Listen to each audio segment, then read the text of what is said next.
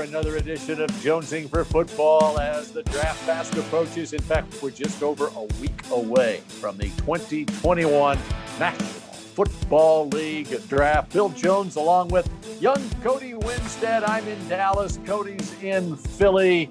And, of course, the draft takes place in Cleveland this year. It's interesting because Dallas has hosted the draft in the past. Philly has hosted the draft in the past. And Cleveland making some moves with the signing of Jadeveon Clowney a week or so ago. And so there's a certain buzz in the air. The big thing, Cody, is it's going to be great that there's some in-person drafting going on this year, and it's not all virtual like last year. For sure. Fans are back at the draft. There's going to be team personnel there and players invited. And it's almost like we're back to our real life pre-pandemic. And this is the best time of the year in my book. I love the draft. I know you love the draft. I know the big green scouting notebook. Let me see it. Is it getting close to full? Yep. There it is. There it is. It's not only, you know what? It not only has its normal pages that are, how many pages are in this? I think it's 200 pages, whatever. There's 5 sections. We're looking for 5-star players in here. But I've got reams of other information in here that are filling up the notebook. That's when you know that this notebook is it's like when you're in college. I know you studied and studied and studied, right, Cody? And your notebook by the end of the semester was just so chock full of stuff that that's the way the green notebook is every year. Love it. Love it. All right, Bill Jones, let's get to today's segment. We're calling it Pick Your Player. And today we're going to focus on offensive guys. We'll do defensive guys later in the week, but the idea is pretty simple. I'll give you 2 draft prospects that play the same position and are kind of in that same range as far as where they're expected to go. You tell me which one you'd select, and we're starting with quarterbacks. Your choices, Bill Jones, are Trey Lance from North Dakota State or Mac Jones from Alabama. Dr. Jones, pick your player. Okay, I'm on the clock. And you are on the clock. I'm just going to say that, let's say I'm the Dallas Cowboys and I'm on the clock, and it's not the first round because we just signed a quarterback, Dak Prescott, but somehow, some way, Trey Lance and Mac Jones, we're in the 4th round of this draft, and Trey Lance and Mac Jones are still available. So who am I taking for the Dallas Cowboys? The reason I'm picking a team is I think it is important that you get you want to get a quarterback that fits what you do offensively. Okay. And the reason I picked the Cowboys is I think Trey Lance reminds me somewhat of Dak Prescott coming out of North Dakota State. I think they're similar. Even having said that, I would take Mac Jones over Trey Lance.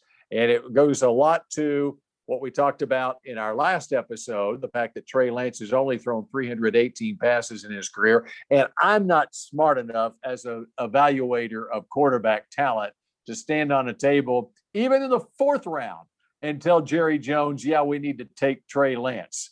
I would take Mac Jones over Trey Lance. And one of the reasons with Mac Jones, when you look at the quality of competition, and the production is obviously there for Mac Jones last year with Alabama, but I just went and looked at the Georgia game, and Georgia has several draft prospects on that defense, including an edge rusher, and in the secondary with Tyson Campbell and Stokes and LeCount as well, but he's under pressure. He's under a lot more pressure in that game than what Trey Lance was in any game that he played at North Dakota State. Any of the 16 games he played on the FCS level. And he's in there, able to stand in there and make throws. He's got all the talent in the world around him, but still you have to be able to deliver the football on target, on time, and process information. And in my opinion, as an evaluator of what I see on tape, I don't think there's any comparison on an NFL projection, Mac Jones versus Trey Lance. I would take Mac Jones. I'm not high on either guy. Lance has the higher ceiling, I think. Mac has the higher floor. And so because of that, I would take Mac Jones as well. You know, he's not going to turn it over. He's good in the red zone, good against zone defenses. He's definitely going to be good when he's prepared. Mac Jones, I think we can agree on that. The big thing for me is when he's not, when he doesn't know what's coming or when he has to carry a team, will Mac Jones be able to do that? The answer is probably no. But let's talk quickly, Trey Lance. I think things get interesting for Trey Lance because I don't think he's going to be selected in the top 10. I don't think he's going in the top 10. And so once you get to 11 Giants, 12 Eagles, 13 Chargers, then I think you get into the mix where these teams that need a future quarterback start licking their chops. That's New England at 15. We talked about Washington at 19 and Chicago at 20. All three of those teams have quarterbacks that they're probably comfortable going into the year with. And if you're able to go move up and get Trey Lance, that seems like actually a pretty good idea for one of those teams. So I think that's probably what's going to happen. All right, Bill Jones, let's get to the wide receivers. Your next pick your player. Mac Jones had the privilege of throwing to these guys. Both are likely to go in the top 10. Jalen Waddle or Devontae Smith. Mr. Jones, pick your player. I once again think this is a no-brainer. Really? I think it's a no-brainer. I do not. I can't wait to hear what you're saying. Well, and I understand that there's a lot of people in both camps, but Devontae Smith is the guy. I mean, and take nothing away from Jalen Waddle, but when you look at his production, you look at him on tape and the little things that he does, things like coming back to the football, even separation from a defensive back while the ball is in the air. I'm talking late separation, and he's got the ability to separate on running routes. I think the only thing that I see that I'd look as a knock against him is his slight build. And can he hold up to the wear and tear in the NFL? And that is one of the reasons that I have Ja'Marr Chase ahead of him on my board. But it's only because of Ja'Marr Chase's body, basically. And I think his ability to withstand punishment in this league. But, I look at it this way. When I look at the amount of games played, games started at Alabama, okay? Just look at it like this. Devontae Smith last year started 13 games, had 117 receptions for 1,800 yards and 23 touchdowns. Jalen Waddle he was injured or 6 games, 3 starts, okay? He had 4 touchdowns, whatever. The year prior to that, okay, in 2019, 13 games, 3 starts, while Smith had 13 games, 11 starts. Smith had 68 receptions that year and 14 touchdowns. And he had twice as many catches as what Waddle did. In 2018, Waddle had 15 games, 3 starts, and Smith was at 14 games, 10 starts. So what I'm getting at here, the coaches at Alabama see these guys on a daily basis, and they had Devontae Smith playing all the snaps, and Waddle was the third guy in, or I'm not sure exactly what the depth chart said each year at Alabama, but Smith was playing every year. He was starting games every year. Waddle wasn't. That takes nothing away from Waddle, but if you're asking me to pick a player, Smith versus Waddle, I'm going to take the guy that a very respected coaching staff at Alabama has been taking the last 4 years. You can't argue with that. I would lean slightly Devontae Smith. If you go watch Jalen Waddle highlights, I'm not sure you could say, and I love Devontae Smith, but I'm not sure how you could say it's clearly Devontae Smith. I mean, Waddle is electric fast, and so is Devontae. As we mentioned on the last episode of Jonesing for Football, it's not fair Alabama had the 2 most electric players in the country on the same roster. These guys, it's drop it off for 5 yards, and they're running through entire SEC secondaries past 1, 2, 3, 4 guys. So they're both just game breakers to the highest degree. I would lean towards Smith because I'm kind of in your boat. To me, Waddle seems like a really high-end number 2 receiver that will probably get you about 70-ish catches per year. Devontae Smith to me seems like a number 1 receiver that can get you 90 plus catches. And so I think that's probably why I would go with Devontae. Again, both are unreal quick and unreal weapons, but I would lean towards the Heisman winner right there. Well, All right. here's the other thing. The other thing on these 2 receivers is that we've got no times on either one of them. I mean, obviously, they're fast.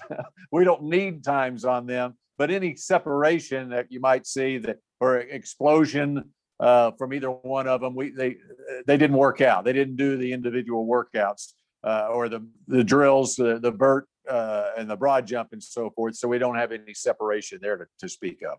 Yep. But I think to summarize, they're both really fast. They're both they're 4.2, and they can jump out of the gym fast. Right. They're both 4.2, 4.3 fast. All right. Our final one, Bill Jones, and we're going to the offensive line. We haven't done a ton of O-line talk here on Jonesing for football, but there are 2 tackles that have top 10 potential. Penei Sewell, the big man from Oregon, and Rashawn Slater from Northwestern. He seems to have some position flexibility. Dr. Jones, pick your player. Well, I would say Penei Sewell has some position flexibility too.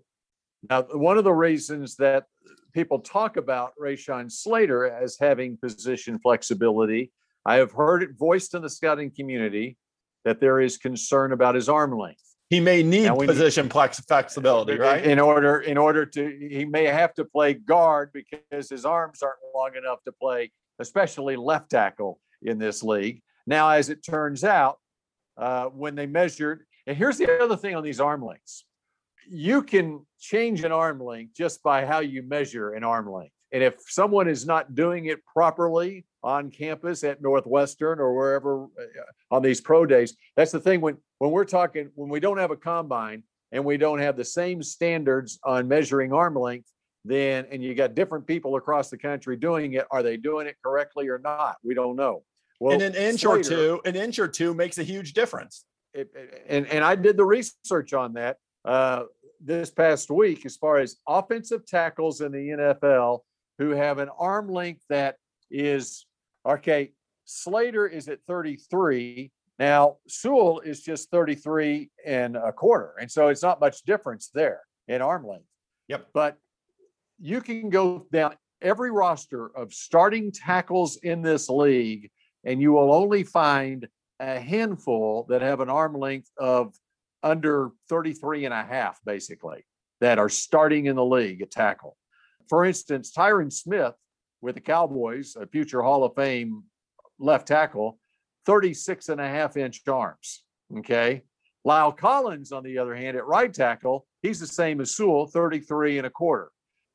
You look at one guy who has been a mainstay at left tackle for years, who has one of the shortest arms in the league, is Jake Matthews at Atlanta.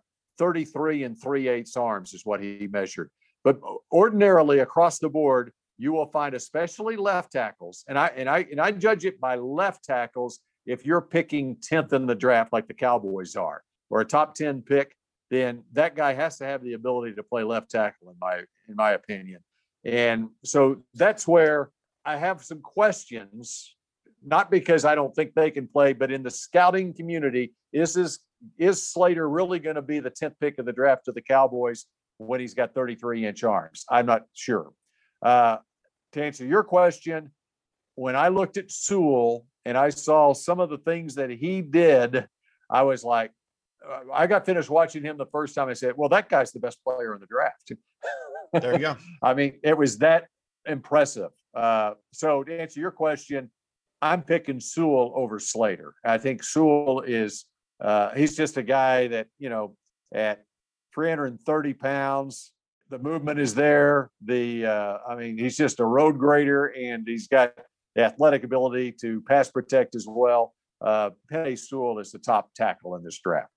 I'm with you there. To me, it's an easy one. I think it's Sewell, which is interesting though, because it seems like Slater on some mock drafts that I've seen has actually been taken ahead of Sewell, especially recently. You know why? Do you know why? Because people Well, get caught up in pro day numbers.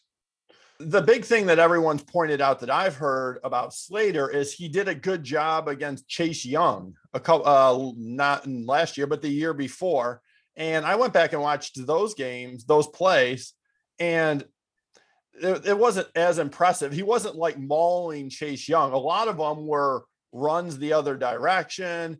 Quick passes. Right, exactly. It wasn't like he was owning Chase Young, blowing him off the line. I mean, he held up, but I wouldn't say he dominated Chase Young at all. But anyway, I think Sewell, I'm with you. He's the top O lineman in the draft. What's interesting about him is he opted out last season. So we're really judging him on 2019 when he was 18 and 19 years old and was determined as clearly the best offensive lineman. He won the Outland, he won the Morris. The guy won AP Pac-12 co-offensive player of the year, a lineman, as a sophomore. And he was 18 for half the season. And so I think Sewell's the guy. I mean, you probably have these numbers too. Allowed 1 sack in 2 years playing at Oregon. And I saw he didn't give up more than 2 pressures in any of his 21 games. And he did that as a freshman and a sophomore. And so this guy's elite. He has Hall of Fame potential. I've got written down generational talent next to his name. How often have you seen an offensive lineman named Conference Offensive Player of the Year? That's incredible. That's what Sewell was in 2019. He was the Pac-12 Offensive Player of the Year. And to talk about his age, he doesn't turn 21 until October, which is a lot like Tyron Smith when he came out of USC. His birthday's in December, and he was 20 years old when he was drafted as well. And here's the other thing. You know, Sewell, he's 6'5", 331 pounds. Slater, 6'4", 304 pounds. But what I was about to say earlier is the reason that Slater moves up on all these mock drafts is because people get their pro day numbers. In this case with Slater, he ran a 4.88 with a 168 10-yard split, which is terrific. He's 33 bench reps, 33 vert, 4.45 shuttle, 7.48 cone drill. I mean, his athleticism is terrific. And so this is taking nothing away from Slater, but Penei Sewell is, as I say, he's a generational talent. And I think the Cincinnati Bengals at number 5 have to take a long, hard look at Sewell, and that they'll take a long, hard look at Pitts if he's there, at Jamar Chase, and Penei Sewell is another one that they've got to really look at. And I think the Cowboys at number 10, if Sewell fell to 10, they got to take a long, hard look at him there. But I don't think he's getting anywhere close to 10. I think he's going to be gone long before then. Yeah, I'll end it with this, Bill Jones. The quote from Mario Cristobal, he said it on NFL Network. He actually said something similar to what you said, generational player, about Penei Sewell. And then he went on to say, I would also say the same about him as a human being. And he said the leadership, the power in which he plays, his football IQ, his ability to see things, his instinct is something that can change an entire franchise. Now, again, that's his head coach speaking to him. So you'd assume there would be glowing reviews, but I think he's pretty close on a lot of those evaluations there. His projection for Sewell. All right. So we've got Penei Sewell getting drafted perhaps as high as top 5. And we also had Kyle Pitts. I had Kyle Pitts. I targeted him number 4 to Atlanta. So enough about you quarterbacks, 4 quarterbacks going in the top 4. 5 quarterbacks in the top 5. We got Trey Lance all the way out of the first round. Give us another week and we might have him in the 3rd round. What do you think, Cody? No, we're not going to go quite that far. We think he drops out of the top 10, but we think someone probably jumps up for Trey Lance. Another point on that, when it relates to the NFC East, and I can see Philadelphia with Lance, because obviously they got question marks with Jalen Hurts. How about having Hurts and Lance?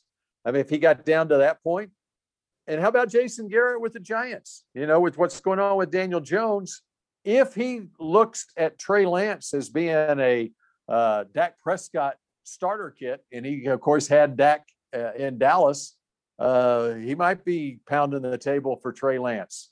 But I think he probably is pounding the table for a wide receiver more so. Yeah, I was gonna say, I think he'd be more interested in helping his offense this year rather than a quarterback. And like if Jalen Waddle was still there or Devontae, he would be all over that. No doubt about that.